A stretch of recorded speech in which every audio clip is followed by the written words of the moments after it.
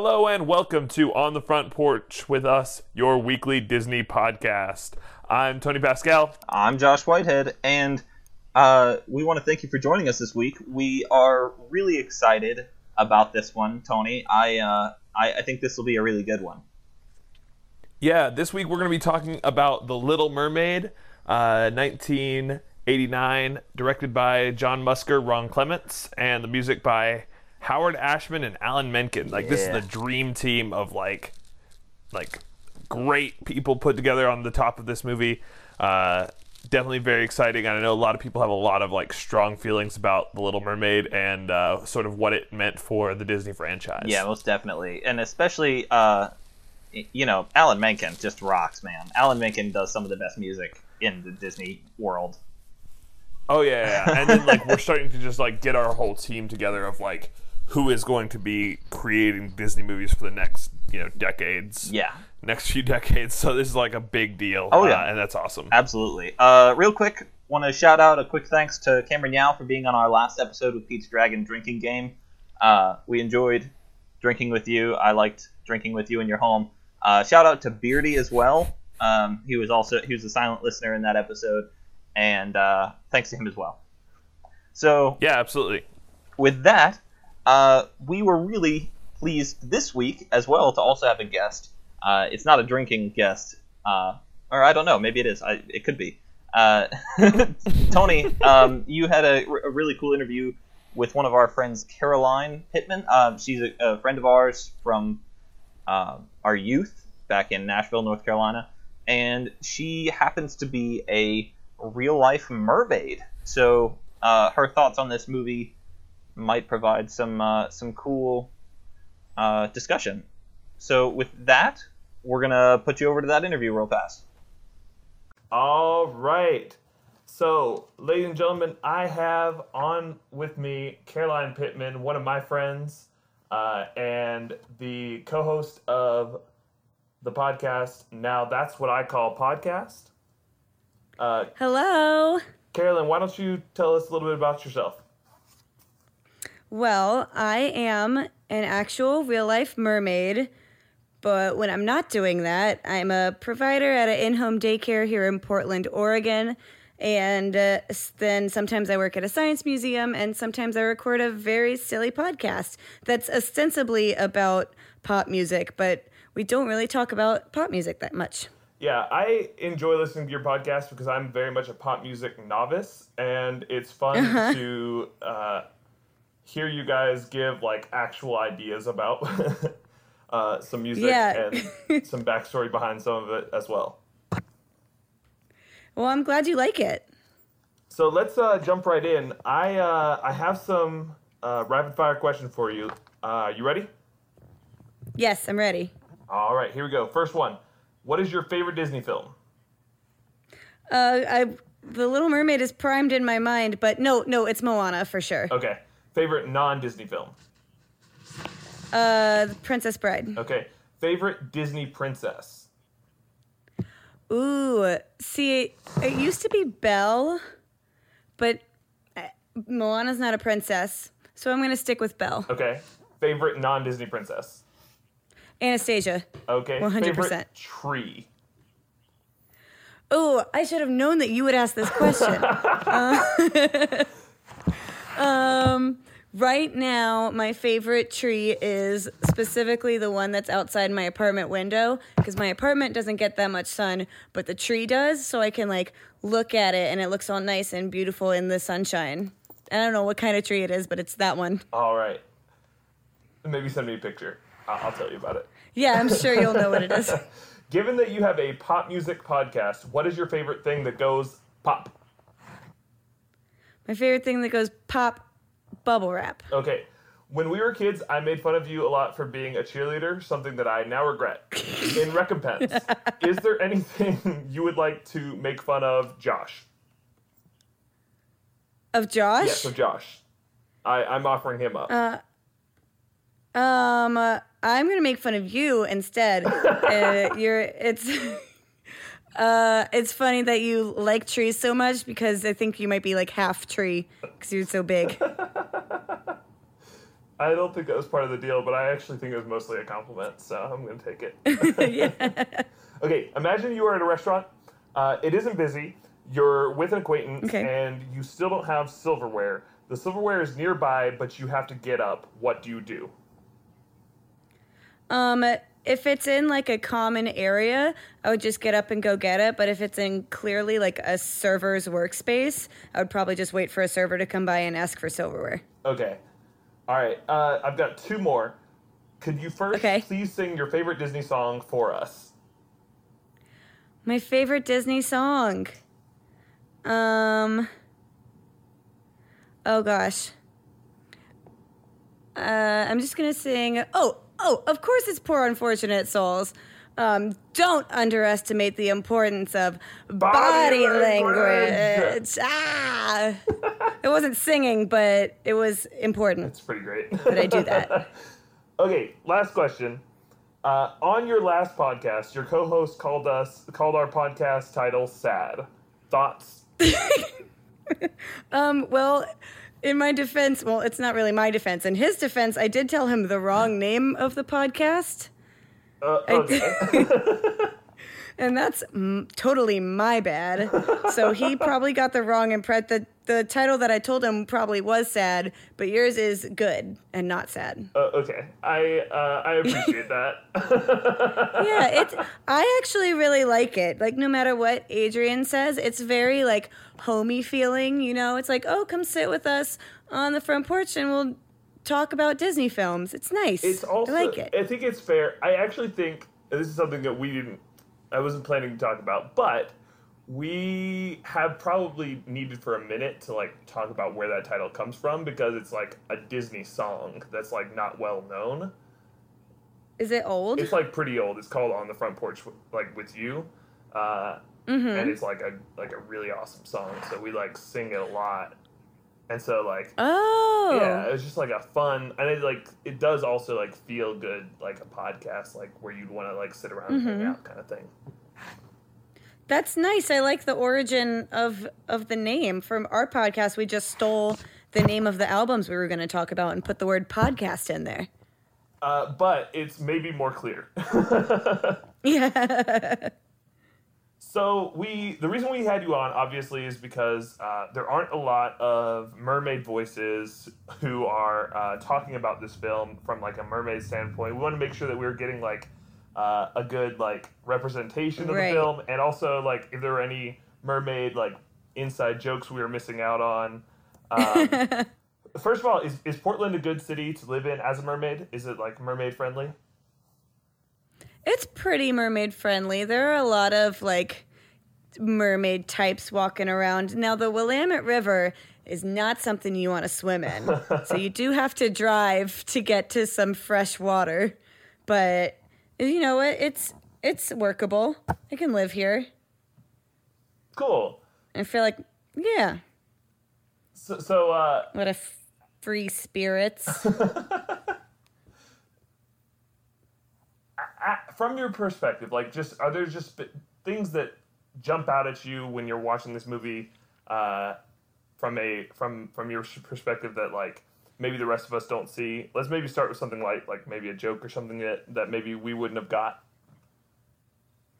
A joke. Oh, well, okay, you know Scuttle? Mm-hmm.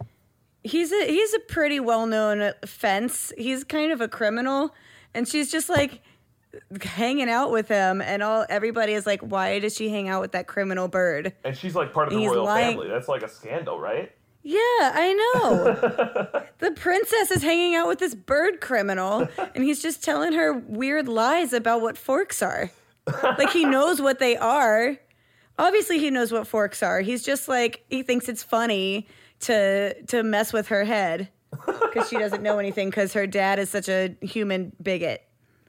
He is for sure a bigot. So let's dive in. I hear you have some problems with casting. Oh, yeah. So, I mean, it's pretty much like any above ground Hollywood movie, you know, like mermaids are like this, come in all shapes and sizes, just like people do. And yet we only see size 2 mermaids and then big buff dad, and that's it in this movie. So there's not a lot of like fat representation. Not even like regular sized, or well, that's fat people are regular size too, but there's not anybody over a size 2, maybe a 4. And like there's fat mermaids swimming around. Yeah. Just out of frame. Yeah, definitely some exclusion going on. With maybe when they make the live action version in like 3 years, it'll be better. I don't know. Is that a real true thing that's happening, or just something that will probably I happen? just assume it's gonna happen. I don't Yeah. love the live action reboots. It's just like, I mean, they know how to make money. They're just going to go through every single one of their animated movies and then make live action ones, and they're going to make bank on it. So I realized earlier that I made a segue that was really funny, but I didn't pronounce it. So I'm going to say it again. Let's dive in. Okay. On this question. So are mermaid societies, I know this is like set in like the 1700s, are mermaid societies still set up with like a monarchy, or like is it their democracy now? What's the deal with that? It's pretty much anarchy. Like there's one specific group that lives in like around the Pacific trash vortex that just kind of does whatever. Like those are the wild ones. And then everybody else just kind of self-regulates at this point. It's like Mad Max out there, huh? Yeah, there's definitely like the crust punk mermaids live in all the trash vortexes. And then there's like the more like the chill ones who just kind of like have communes together. This is excellent, and I want everybody to picture a updated version of this movie that looks like Mad Max and like with comedies and pity, and like it's perfect. Yeah. And maybe maybe instead of cars, it's like obviously it's dolphins, so they're just riding dolphins really fast. They have those like dolphin chariots. They're like mermaid societies seem to be like the best like low emission compared to us, at least. Like they're taking up all the trash, and we're not. We give them all the trash to make their vortexes. You're welcome, mermaids. Oh yeah, I guess this is a net positive for them. Yeah, you couldn't have a trash compound if we didn't throw trash into our oceans. Well, that's really sad.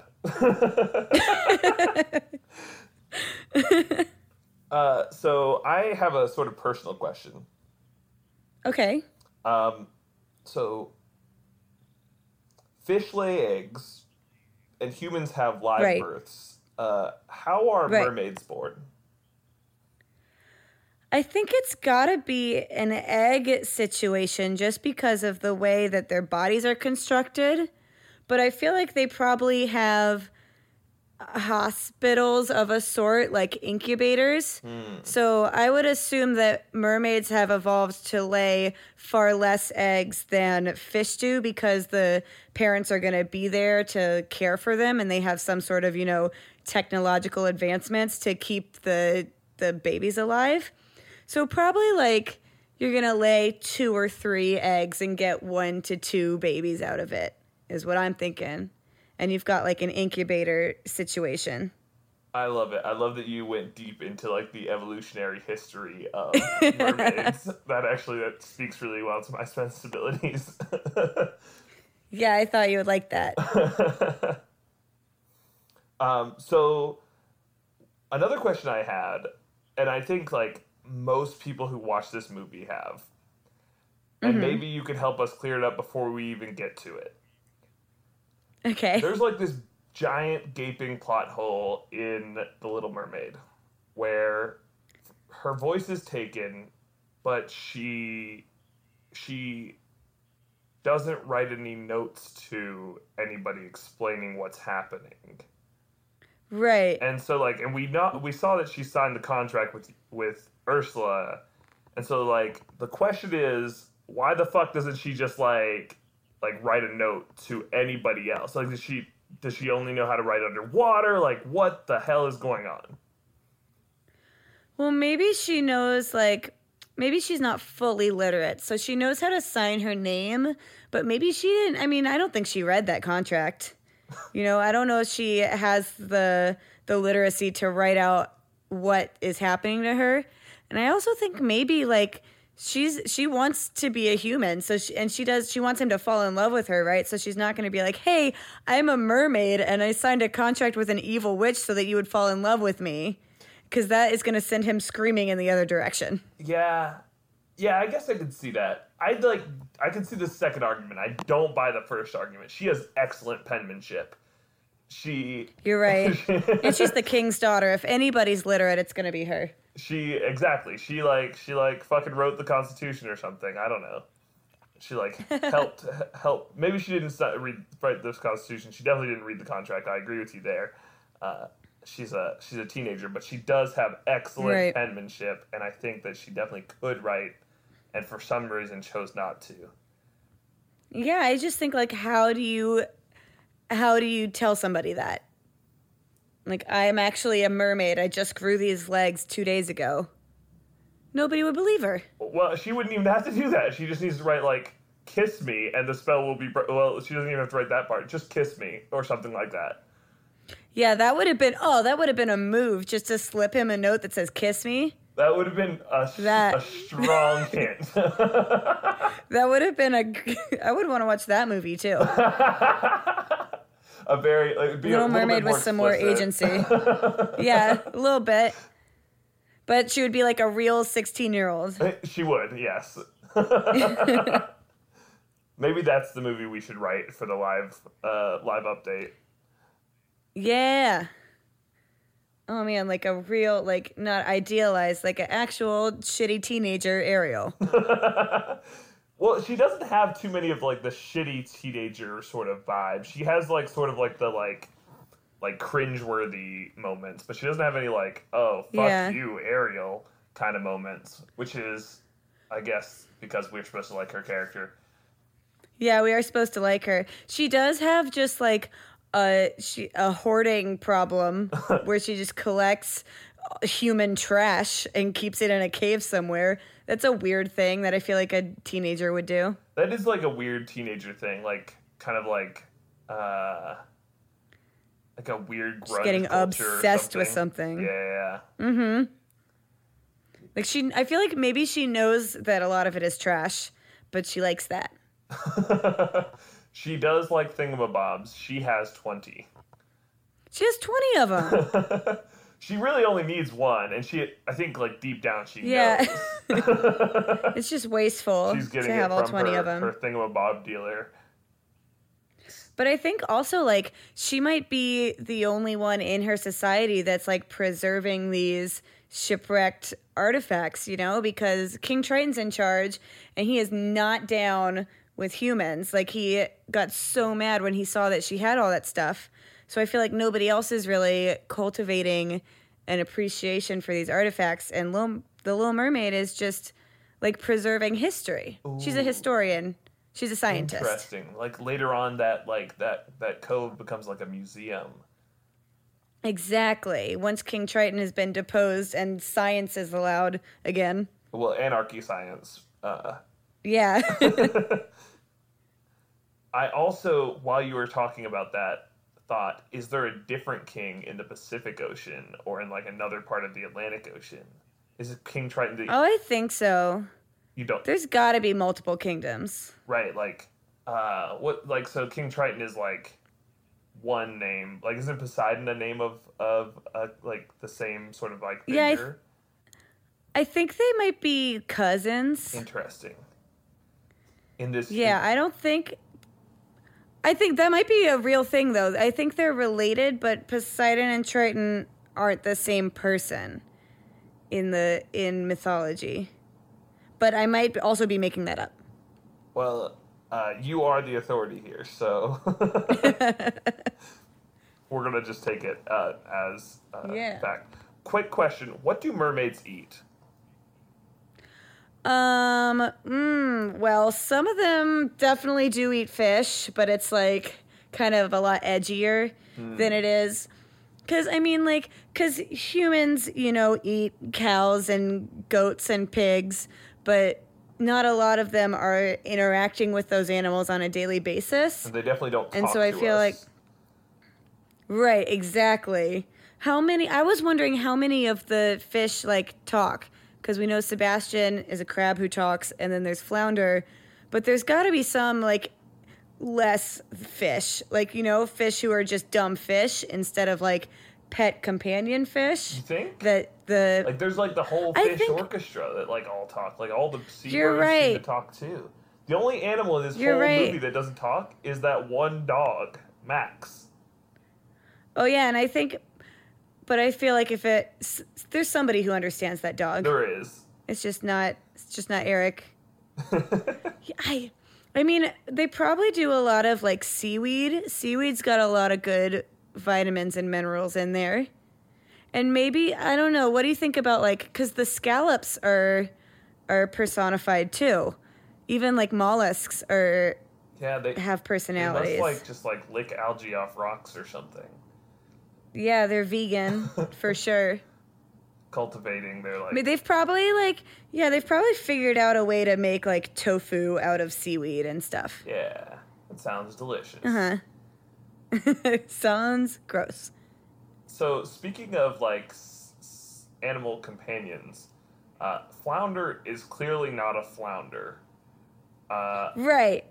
Do you think that like all of these animals, underwater animals, like have like ironically named names just to, like be funny, or like do they have like identity crises? Do they are they like is there some sort of like That's- decision like I'm going to be a flounder, or are they just like named that like funny? Maybe he was named Flounder because he's not exactly capable, so he like flounders around. Oh, that's a terrible name. Yeah. But I don't know, because he clearly is not a flounder. But like, there's in the Under the Sea, like he names all those different fish, including the pretty racist depiction of the blackfish. Oh yeah. And Yeah, that's we're gonna go was rough. into that for sure. But so most other fish that they name seem to have names that correspond to what species they are. But maybe Flounder is just like doing his own thing. Interesting.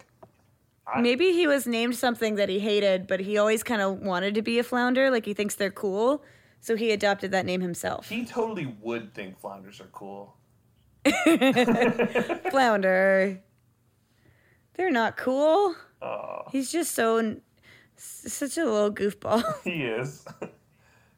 All right, so my last question for you, and I definitely want to say before I say it later on, thank you so much for coming on. Oh, thank you so much for having me. This has been awesome. This has been like so much fun and definitely insightful. We'll definitely have you on again for maybe like Yay. non-mermaid sort of insight as well. I would love that. But my last question for you is, who is your favorite character in this movie and why? My favorite character in this movie might have to be Scuttle. That's his name, right? I said it earlier. Mm-hmm. Yeah. The fence, the criminal bird. Because I love that he's just lying to this little girl about what human artifacts are. And it's just so funny. That is. And also Okay. Ursula. Ursula is 'Cause definitely a badass. She is. Right. She has the best song. She has the best lines. Mm-hmm. I love Ursula. I also think Scuttle's really funny, and when he sings at the end of the movie, is like always makes me laugh. Oh, it's so funny. I wish I could do it. Erin can do it really well. But- My girlfriend can, but I can't do it. I can't do it very well. That was perfect. Well, thank you That was again beautiful. so much, and I will definitely try to call you back and see if we can get you on a different film. Yes, I would love to do that. It was so nice to talk to you, Tony. Tell Josh I said hi, okay? Yeah, absolutely. If our listeners want to find you, where can they do that? They can find me on Twitter at SparklesBob, and then they can find me on iTunes at Now That's What I Call Podcast. Okay. Thanks, Caroline. Yeah. Thank you so much. And again, we want to thank Caroline for being with us on the show. We really appreciated having you. And I gotta say, I really, really enjoyed that she didn't make fun of me and made fun of you instead. Yeah, I mean, like, I kind of, like, set myself up for that. I told her, I'm sorry for the times that I made fun of you, so you get to make fun of Josh. Yeah. And she took that opportunity to sort of make fun of me, but sort of compliment me. So she called I'm not you going to be mad about it. tree-like. How is that giving you a compliment? I love trees. I don't understand what your question is. Yeah, that you're freakishly tall. I don't mind being tall. None of these things are bad. Well, nonetheless, thank you to Caroline. I appreciate you making fun of Tony instead of me because he's a nerd. So, a couple of things about your interview I wanted to talk about before we got anywhere else, before we did the trivia. Yes, Triton is Poseidon's son. You guys talked about that. Triton is the son of Poseidon, and actually so is Ursula. Ursula is also Poseidon's daughter. So they're related. Oh. They're brother-sister. Interesting. Yeah, there's more to that story that maybe I'll talk a little bit about during the movie, about like why she was banished and things. The other thing that you guys talked about was that there were a couple of animals that don't talk. Shark also doesn't talk. You guys mentioned that Max the dog was the only animal that doesn't talk in this movie.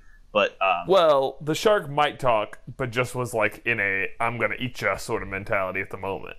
Maybe. Like, he could talk. I don't know. For all we know, Max could talk, too, and he was just in a I'm a dumb dog mentality for the entire movie. Fair. The next thing that I noticed that I wanted to talk about was that Ariel is totally a hoarder. She's like... She is a full-on hoarder during the beginning of this movie. Like, I imagine the show hoarders coming to her little cove and like throwing stuff away, and her like freaking out like she did when her dad blew stuff up. You can't touch that. That means something to me. I really like that area of your discussion. And the last thing that I thought was really funny about your discussion was the idea of like crunchy vegan mermaids. I love the idea of like mermaids being like, "Hey merman, you want to go to Whole Foods? We got to get some pasteurized cheese." Dude. Yeah. I enjoyed that a lot. Thought that was really, really funny. I would love. I also like that your like idea of like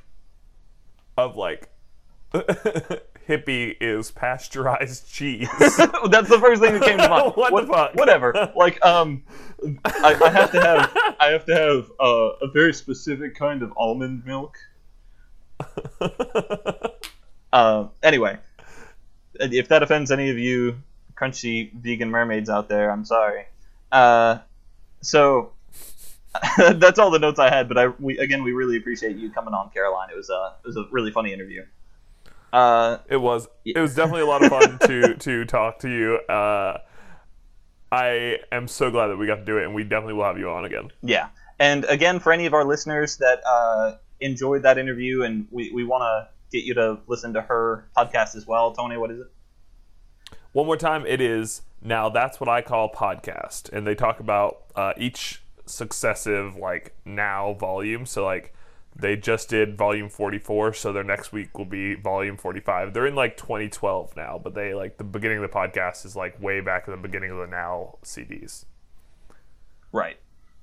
So go listen to that. It's actually really funny. You guys would enjoy it, I think. So with that, I've got a couple of really cool trivia questions for you, Tony. Alrighty, I'm listening. Okay, so first of all, this one's not a question, but this is Ben Wright. This is his last film that he ever was in. He's the guy who played Grimsby, the manservant. He died 3 months before this movie was released of brain cancer, and he's known through Disney for a lot of other roles. He was in Jungle Book. He was in a couple other ones.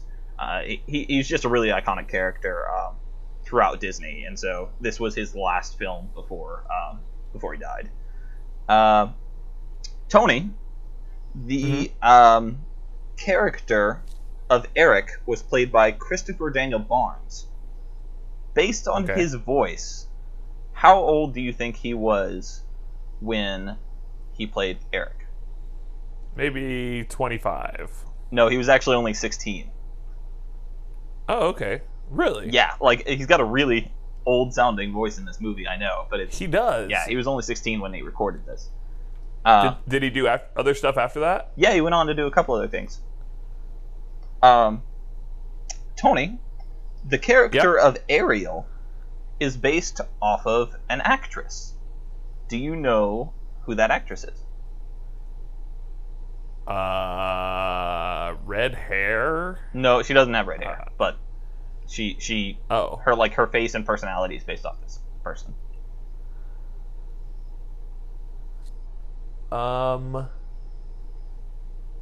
Is it like Marilyn Monroe or something? Nope. Who is it? They actually built this character based on Alyssa Milano, who you may know as Phoebe in Charmed. What? Yeah. So man, I love Charmed. I was rewatching it recently. Yeah, I was too. I liked it. This was the first movie to win, or the first Disney movie to win an Academy Award since The Rescuers in 1977. And the one before that, the most recent before The Rescuers, was Bedknobs and Broomsticks in 1971. Little Mermaid won for Best Original Score and Best Original Song. It would lead the way for the next 4 Disney movies, not including Toy Story because it was Pixar. But the next 4 Disney movies to be made would all win Best Original Score and Best Original Song. Alan Menken, yeah. Howard Ashman, because Alan Menken is the man. And Howard Ashman. Let's not diss on Howard. Okay, he's fine. a badass too. Yeah, it's true. The next question that I have is, Tony, Merman, Triton, and Ariel and Mer people are one type of mythological creature, but Ursula, though related, both by blood and in mythology, is not the same kind of mythological creature. Do you know what her mythological creature is called? Octoperson. No, actually, it's called Cechalia, Cecaelia. Cechalia, I guess, is how it's pronounced. But it's a Octoperson sounds better. Octoperson, whatever. Also, she's not technically an octoperson because she's only got 6 legs. Interesting. Yeah, but so, there's argument that because her arms are also legs, I don't know. I don't know if we've ever talked about this on the podcast, but I have on 2 separate occasions dressed as Ursula for Disney Movie Club, and I think I always had 6 legs. Yeah. I just never noticed. Man, I'd assumed that was wrong. Yeah. I had my nice little corset. I would say body language a lot, and that was pretty great. So, Tony, my last question for you is the daughters. There are 7 daughters. Okay. Oh, Jesus. If you can name 4 of them, you win. Not including Ariel. So 4 of the other 6. What? Okay. 4 of the other 6. Okay, I remember Aurora. Nope. Or it's like Aquata. Aquata is one of them. Okay.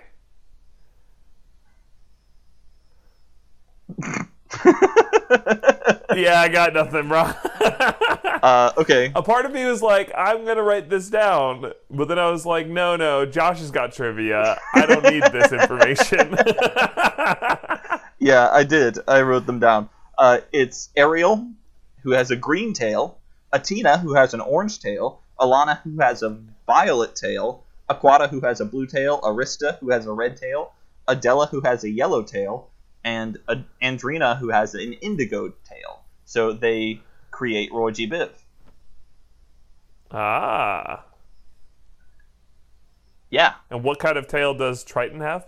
Also green. Ah, okay. That's why Ariel's the favorite. And she's the youngest. Yeah, well, that too. So yeah, that's the bulk of the trivia that I have. I've got some other ones that I'm just sort of going to slip in throughout the conversation. One of them actually I can do here at the beginning because we're going to start moving towards the movie, is that this movie, of course, is based off of the book by Hans Christian Andersen. And little known, it's also based off of, afterwards, it's based off an opera that was based off of the book. It's a Czech opera called Rusalka. It's like about a mermaid and a man, and they fall in love, and yada yada yada. So that's kind of an interesting little fun fact. Yeah. Czech opera. Some of the best. Yeah.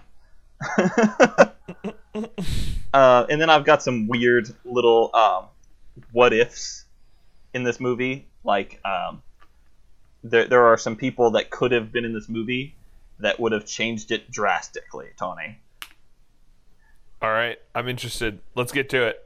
I'm going to say pause this time because I feel like you always get to say pause. Pause. And I want... Damn it! No, you can say it. No, they already paused, Josh. No, I don't think they did. They don't just automatically pause when I say pause. Pause. All right, welcome back. So hopefully you watched the movie. It's a great one. It's one of those really iconic 90s movies, but it was in 89. But it's like right there next to the big winners. So Tony, did you pick up any like big themes throughout this movie? Yeah, so my big thing throughout this movie is I was just, after Ursula talks about body language, I enjoyed just watching Ariel's body language for the rest of the movie. It was actually kind of funny to like actually take seriously Ursula's advice and like see what Ariel would do. And she does effectively use body language throughout this movie. Yeah, moderately effectively. She's not very good at charades. No. But like, she is still okay at communicating certain feelings and thoughts. Sure, some, yeah. So, Tony, this intro. First of all, this is like one of my favorite songs of the movie.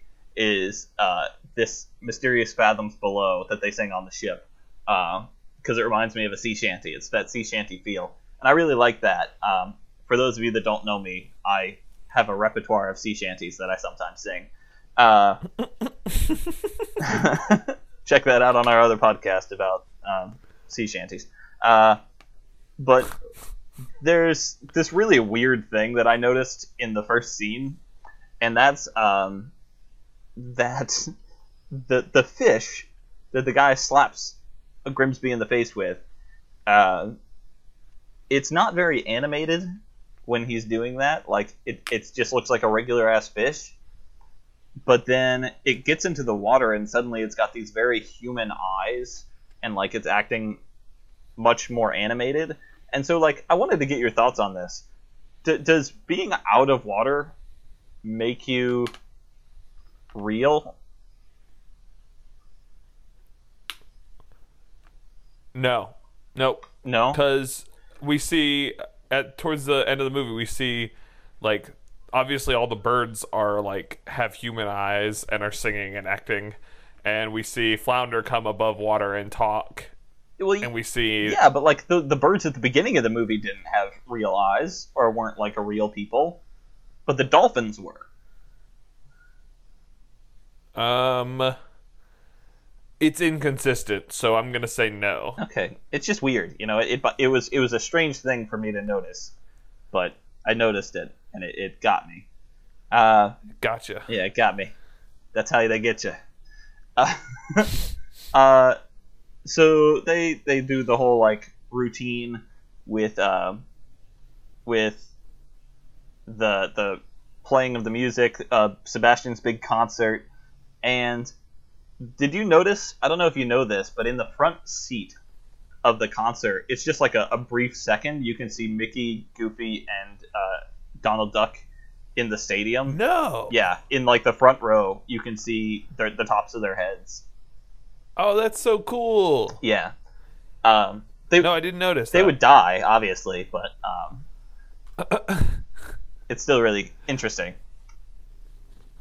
Well, at least they got to see a grand performance that got to be played all the way through to the end. Yeah. Oh, wait.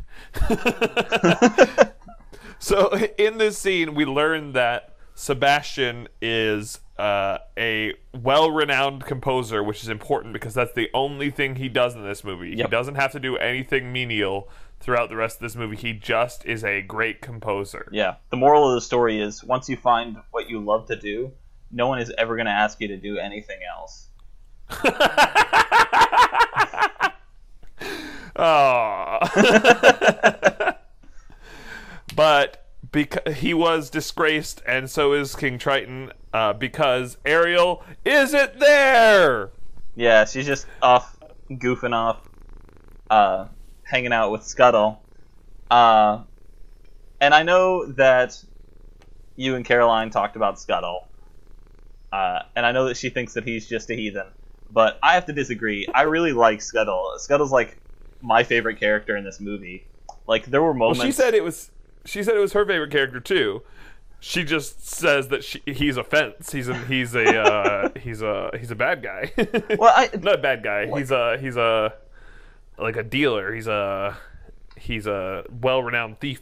I think that's true. I think that he is. I think that he is definitely a thief, but I don't think that he's intentionally telling her falsehoods. I think that like he genuinely thinks that these are what these are for, because maybe he's seen a comb in the past and he was like, that comb looks kind of like that fork, and he assumed they were the same thing, you know? Or maybe he saw pasta, them twirling pasta on a fork, and was like, oh, that looks sort of like hair. You don't know. He's just a bird. He is a bird. Here's what I will say. I watched the movie after our conversation, and looking at the Scuttle scene through Caroline's lens is hilarious. I literally laughed the entire scene, thinking that like when I watched this movie and Scuttle is just like being a fucking asshole, like lying to this kid, it's way funnier that way. Yeah. Well, and he does say at the end, like, have I ever lied to you? I mean, about something important. I thought that may be a case to be made, that like he knows he's lying sometimes. Yeah. I think that that's certainly a case to be made. The other thing that I found really, really funny, and that I wasn't expecting, I'd actually forgotten about this movie, was the Snarfblat. I smoke a pipe occasionally, and so when he said this is called a Snarfblat, it's from a time where men would just sit around in silence and stare at each other. That sounds about right. I mean, yeah, that is what like happened with smoking rooms. Like they would have pipes and they would just sit there in silence and smoke their pipes. I thought that was really, really funny. Like I got a really big kick out of that. Oh man, that sounds like fun. I want to go to a smoking room. Yeah, I think it'd be fun. So, my next note that I wrote down is why Ariel? Like, why did Ursula be like, she just happened to see Ariel going back home and in her little bubble, and suddenly it's like, that one. He's got 7 daughters, but that one is the nearest to me, and therefore that's the one I will go after. She's the most like outside the mainstream. Get it? Mainstream. Boo. yeah. So she's easier to pick off, right? So like she's like easier to like. She's first of all younger, so like more gullible. Yeah. And also like she's more like outside the mainstream, so they're able to like. She's able to like kind of more easily goad her. I mean, I guess I think the main reason that I picked up was that she's the only one that really leaves the palace to begin with. That's true too. She is not captured by the love of palace intrigue in any way. Yeah, and I think that's probably the reason. But like you have to think that she's been banished for quite some time. Like, it had to have been a good long while that she's been banished. And so she's been plotting for a long time now. And so why hasn't she gone after any of the other sisters? Maybe she did, and they were just too smart. Maybe. I guess. I don't know. Maybe they could read. Yeah, I don't know. It's just a little thing that kind of bothered me. Like, I feel like she's had a lot of time to do this, and the fact that she went after Ariel, it seems like it's her first try, and she's just like, that one. I want that one.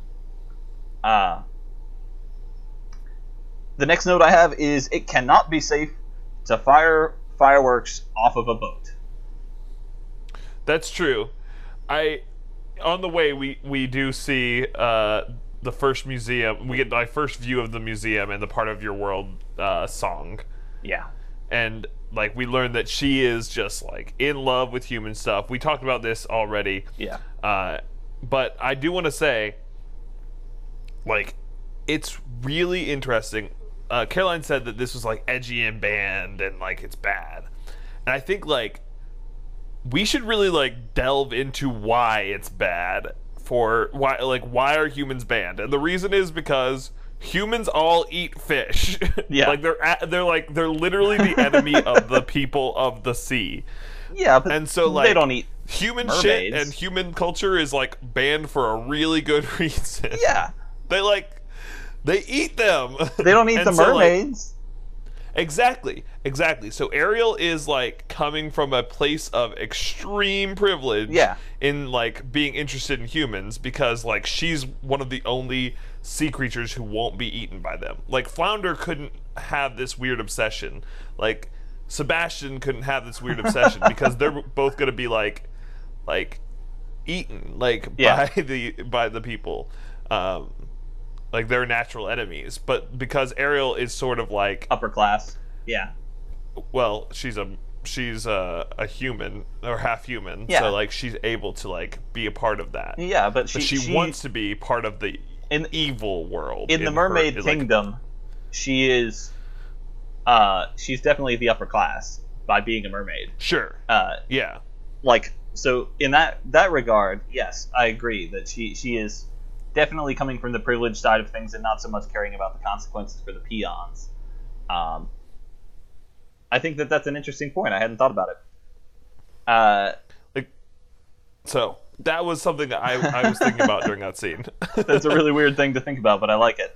The next note that I have is, I said the thing about fireworks. I think that's a big thing that I wish that they would be more careful with.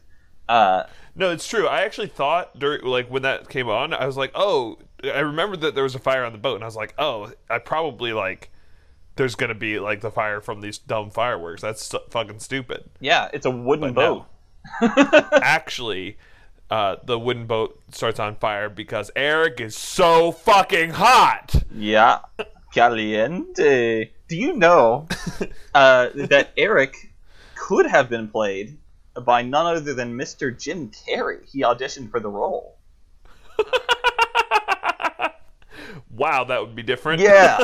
So I've got two more of those that you're gonna love. So from now on, part one, I want you to think of Eric from now on in a Jim Carrey voice.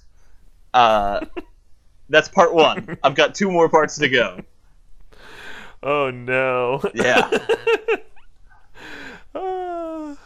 So yeah. So we learned that he's a prince, and he just hasn't found the right girl yet. Yep. But he knows she's out there, and that it's gonna hit him like lightning, and then lightning strikes. Suddenly the boat, lightning, and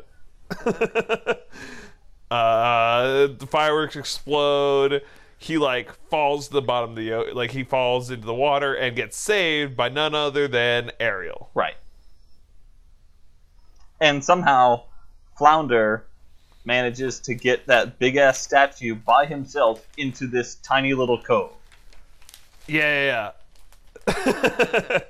Well, okay. So I want to, before we do that, okay, I actually really, really, really want to talk about the scene where the classic wave scene. So where she's singing to Eric after she saves him, which is weird because Eric's unconscious and she's just singing to him, but whatever.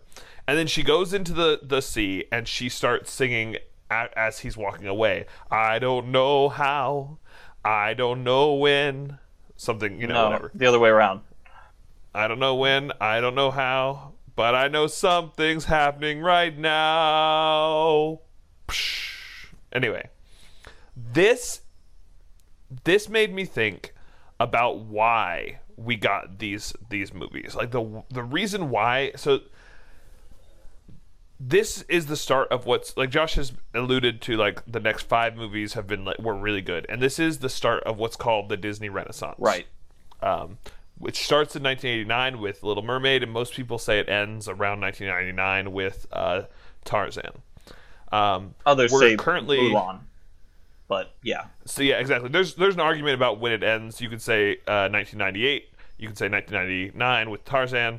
But in any case, the reason how it sort of begins is Disney starts taking on, instead of the sort of classical musical that it did in the past, it sort of takes on this very strong Broadway musical feel.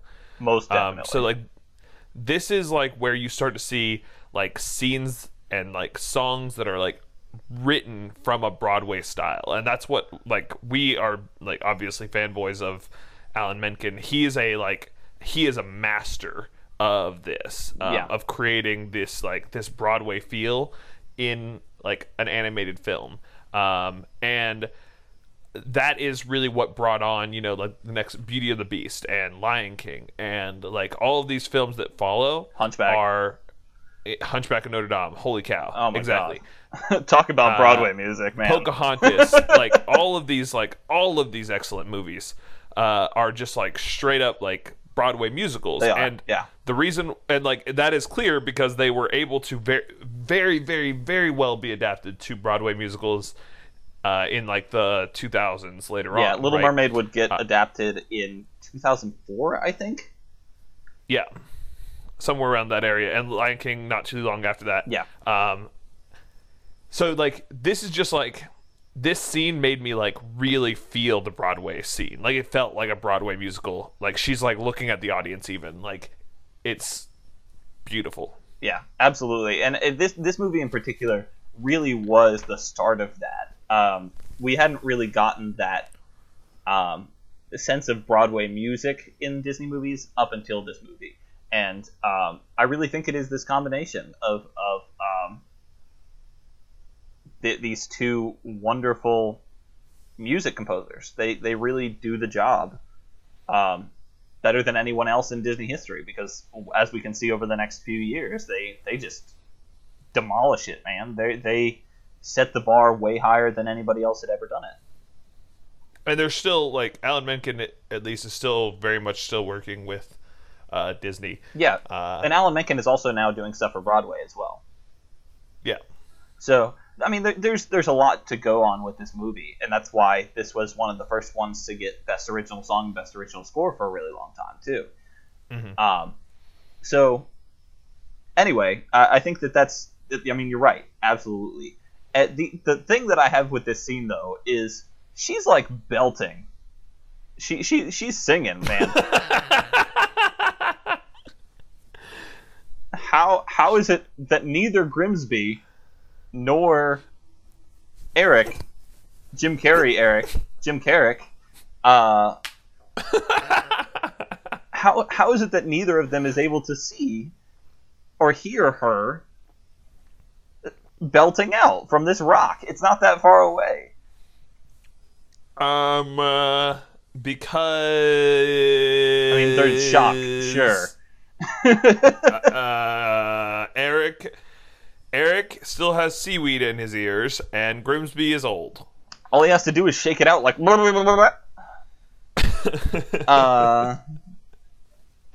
whatever. You know, it's just a little thing, but it bothered me. We move on. We get back to the bottom. Sebastian goes and tells Triton. And after the Under the Sea song. Yeah. And so Triton gets mad, goes to her hoarding house, and destroys all this stuff. But before I want you to picture this scene, this is part 2, and I know you'll like this one. Oh boy. I want you to imagine this scene performed by none other than Sir Patrick Stewart. What? Yeah, Sir Patrick Stewart turned down the role of Triton because it interfered with Star Trek 1987. Damn!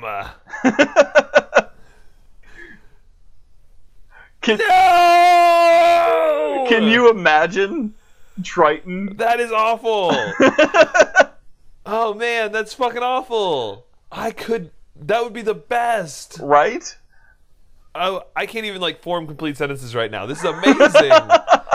Oh man, what a world we have lost! Yeah, that would have been amazing. I agree. When I read that, I cried a little bit. Oh shit. Oh well, I guess it just was not meant to be. Yeah. Well, Star Trek was worth it. Star Trek: The Next Generation. Yeah, it's true. Is totally worth it. It would have been good, but it's better this way.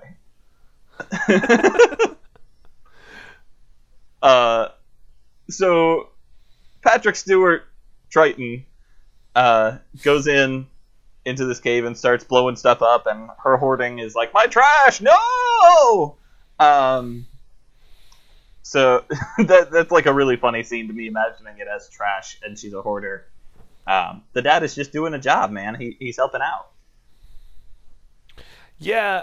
So, from his point of view, again, they're literally the enemy, and you want to, those people eat our people, and you love him. This is bad. Yeah. So, yeah. Anyway. So after this scene, Ursula basically sees her chance. She knows, she's sad now, so I can kind of, come in here. Yeah. And... the eels are like, oh, you poor unfortunate soul. The sea witch can help you. And she's like, no, I couldn't. Yes, I will. Which is pretty great. Yeah. I think that's a really... this upcoming scene is, just the best. This is, such an awesome scene. It is. I mainly because Ursula is just... Yeah, she's super badass. And... Yeah. I read that a lot of the stuff that she says in this song is ad-libbed. A lot of the spoken things in between the lines are just ad-libbed because she was having trouble getting into the character, and they were like, be as sassy as you possibly fucking can. And I like that. She was like, okay, no problem. I will ad-lib a bunch of stuff in here. That's awesome. Did you know that she is based on Do you know who she's based on? I'll ask it as a question. No, I don't. She's based on the drag queen Divine. Huh. I know. I mean, Big white hair. I guess I can see it. Yeah. Yeah, I can see it. And so like this like kind of brings me to an interesting thing that I have seen in general on Disney villains. Okay. Okay. So like in general, Disney villains do this thing where like if they are a female Disney villain, then they have sort of like masculine qualities. So like you think of like Maleficent, Maleficent. who is like Maleficent, thank you, who has like very like sharp features and no hair. Yeah. And then you have like Cruella de Vil, who has like this like, you know, short hair, and she's like very like there's no, like besides the way she dresses, there's nothing particularly like effeminate about her, right? Sure. And like classically effeminate about her. And so like you have on the other side the male villains you have like are like often seen as like prissy, or like they're like created to be like so like you think of like Captain Hook, long like flowing locks, and you think of like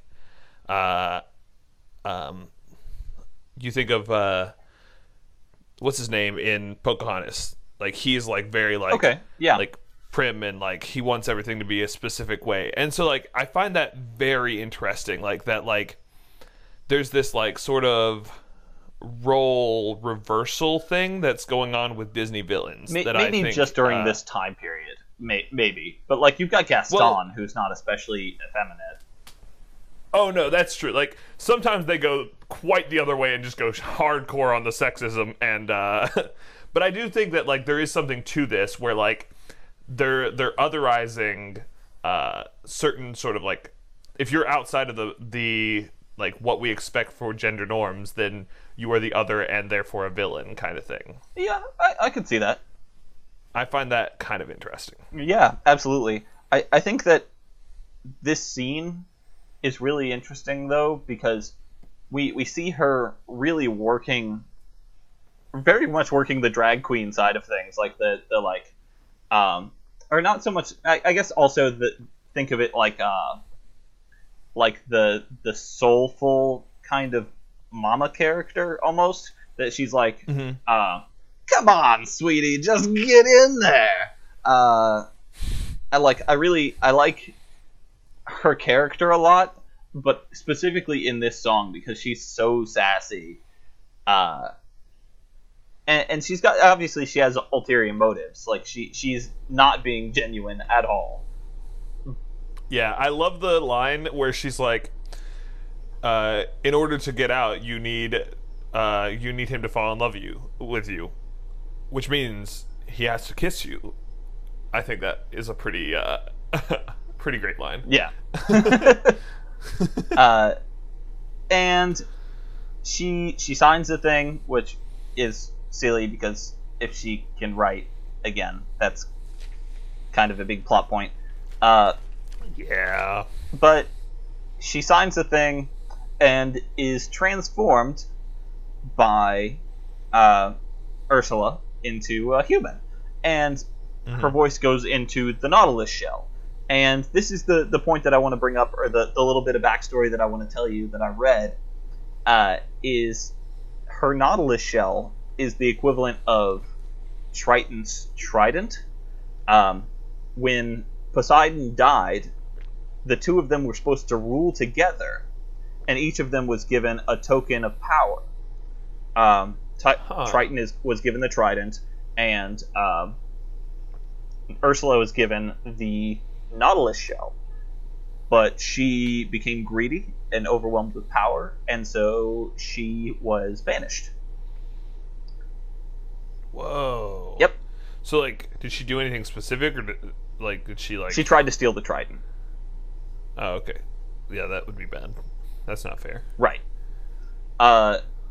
So, with that, we move along. She turns into a human, and the bubble breaks, and she is, like, floating to the surface. And for the record, Should have died. yeah, she totally should have died. She would have gotten the bends and died. Yeah. But Definitely should not be alive. I think Ursula was trying to kill her. we're just going to skip right past that. They go along. She comes back to the surface somehow and manages to get towards land. And Scuttle shows up. The other thing that I would have said is she could have just, even if she couldn't write, she could have just been like, it's bronchitis, when Eric was like, you can't talk, instead of just assuming that she's like completely mute. She could have been like, I've got bronchitis. Well, how could she have done that? Pointed to her throat and been like, I've got bronchitis. Or, I don't know. Maybe coughed. Try coughing. Yeah. Like, I've got a sore throat. I can't talk right now. Anyway, whatever. It's not a big deal. Did you notice, though, when they go into the palace, and one of the pictures on the wall strikes a surprisingly close resemblance to Prince Philip and Aurora? Really? Yeah. I don't know if you No, noticed. I didn't see that. But like one of the No. yeah, it looks very, very close. And so a lot of people say that Prince Eric is related to Prince Philip. Like a cousin or something. Like maybe his son or something? Yeah. I was thinking a cousin. Grandson? Okay. Isn't that weird? Yeah. I mean, that would be really cool. It would make, I guess, Hercules and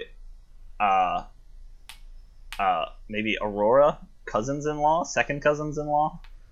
I don't know. It'd be cool. I'd be into it. We've got a bit of a time problem there, but whatever. So, the next thing that I have written down was the Les Pochons scene, the chef. Yes. Okay. But I love this scene. It's one of my very favorite scenes Mine in the movie. too. But before we do, Absolutely. we would be remiss if we didn't. So our friend Heidi Yao, who is also Cameron Yao's wife, is always good for a great rant about Ariel's like bright red hair and how they always dress her in pink.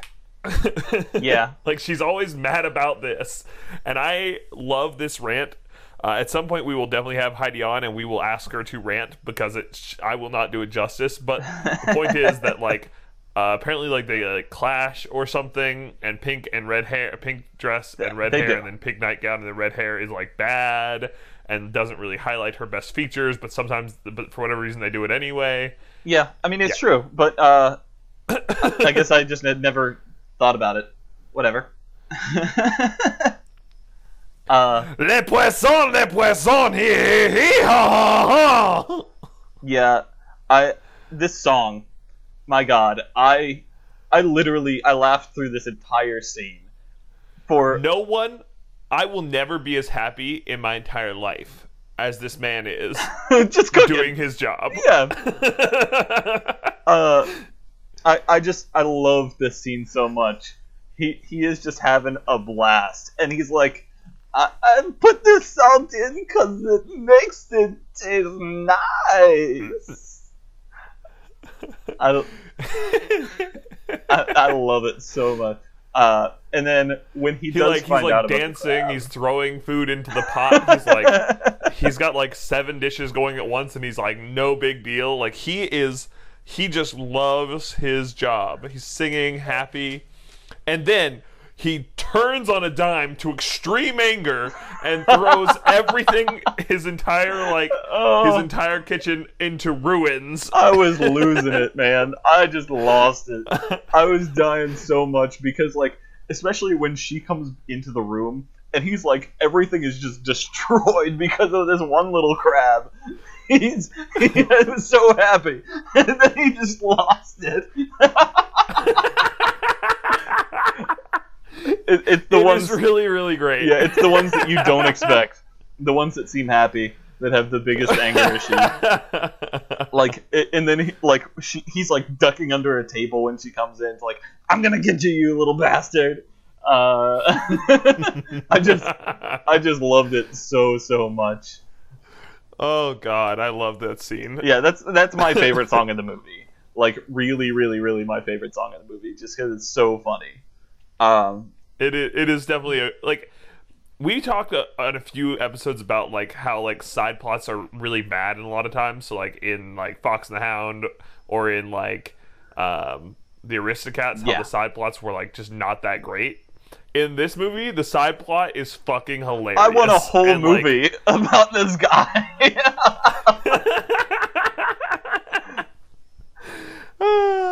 I would pay good money to see a movie about this guy. And like the thing that I noticed about this scene too is that like he seems to hold a lot of resentment for this crab even later on, and I love it so much. I have to. He's my spirit animal. Patronus, but yeah, whatever. Anyway, we continue on, yada yada yada. There's like the scenes he's looking at him out the window, very Romeo and Juliet like, and we kind of skip along. I want to skip all the ooey gooey romance, but before we skip all of it, the scene where they're singing the sha-la-la-las, what's the song? It's Kiss the Girl. Oh yeah, Kiss the Girl. When they're singing that song, beforehand, Scuttle does the wow wow wow wow, and you guys talked about it in the interview. But did you know, my last piece of trivia that I wrote down, did you know that he's actually squawking Tchaikovsky's Romeo and Juliet? Oh, no. Yeah, he is. Weird, right? Weird. I also really like that, like, Sebastian has been, like, fucking babysitting this whole movie, and he finally gets to do his damn job and be a composer, and he leans in so hard. He's born for this. He literally commands the wind to start blowing. Yeah. It's ridiculous. You know, it would be amazing if he got to be a composer. Like, that's what he should do when he grows up. If only he could do that. Yeah, it's like that. Somebody should pay him to do that, like a job. Anyway, they get so close. They almost kiss, and the eels drop the boat, and so they are all wet and holding each other up to stay up, and for some reason don't kiss then. Yeah, the moment's gone, right? It has to be perfect. It has to be just perfect. But they're all like wet and like holding each other, and like they don't kiss then. Yeah, that's the moment in a... I'm saying it's more sexy now. That's the moment in a rom-com where the boat tips over and they're like holding each other and laughing and kiss anyway. Exactly. I think you're right. I think that's how it should have gone. And then we have a whole different movie because Ursula just fucking loses. I love that Ursula's like, damn, that girl's good. She really knows how to work what she's working with. I think that I really don't have anything else up until the point of Ursula, or rather the thing with them going to the wedding. Oh yeah. Well, so like Ariel wastes like the entire third day just waiting for the wedding. Doesn't do anything for the entire day. Like from the time she wakes up until sunset, she's just kind of like hanging out, sobbing and moping, but then decides that she wants to do something when there's like 5 minutes left. So they stall the wedding. Meanwhile, Ursula kicks the dog. Fucker. She's like, she is an asshole. Don't kick dogs, everybody. I want to re-emphasize just how much strength Flounder has, because we saw him carry a statue before, and now he's carrying Ursula in enough speed to catch up to a boat by himself above water. Yeah. Flounder is a badass. Flounder's a badass. So a lot has been said about the priests, the old priest's erect penis during this scene.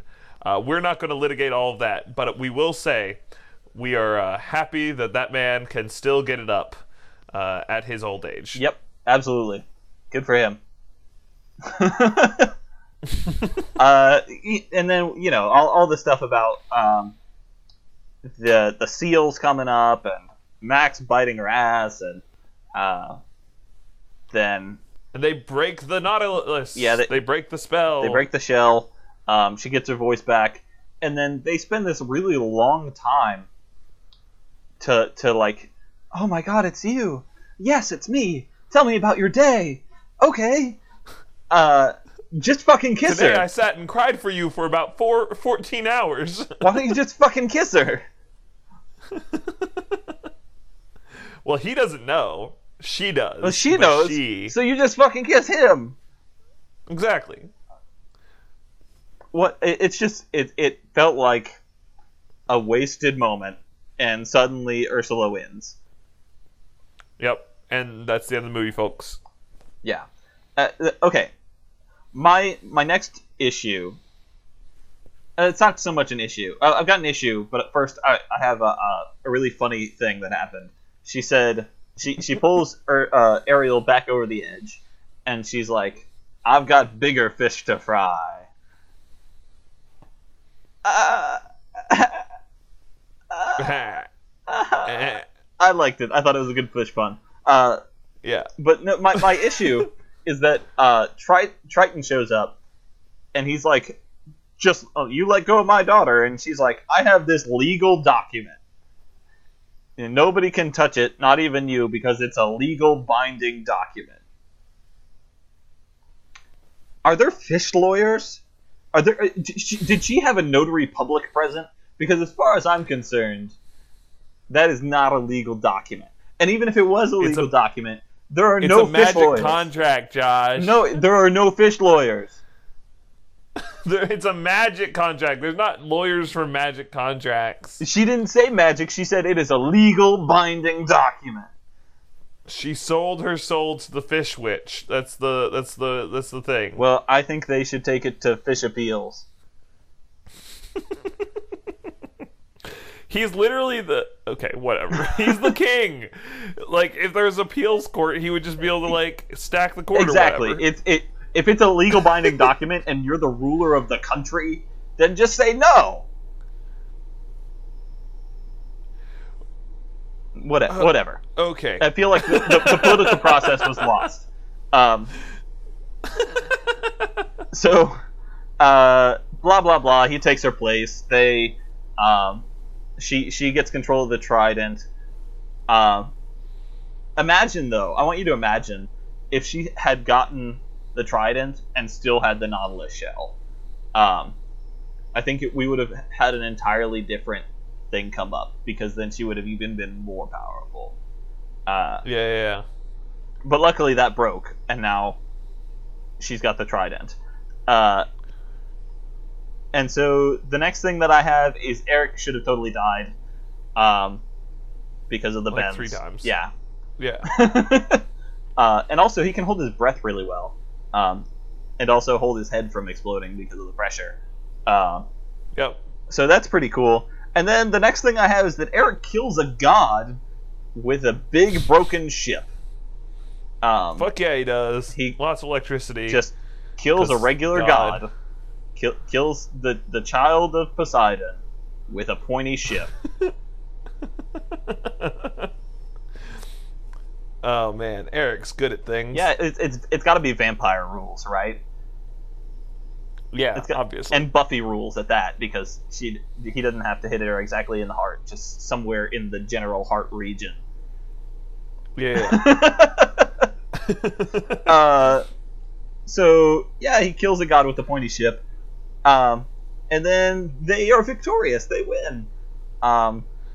Yeah. So Triton sees that like Ariel's on the beach, like pining after Eric, who's also alive, and he's like, I guess the only thing left to do is... The only problem left is how much I'll miss her. And he changes her into a human.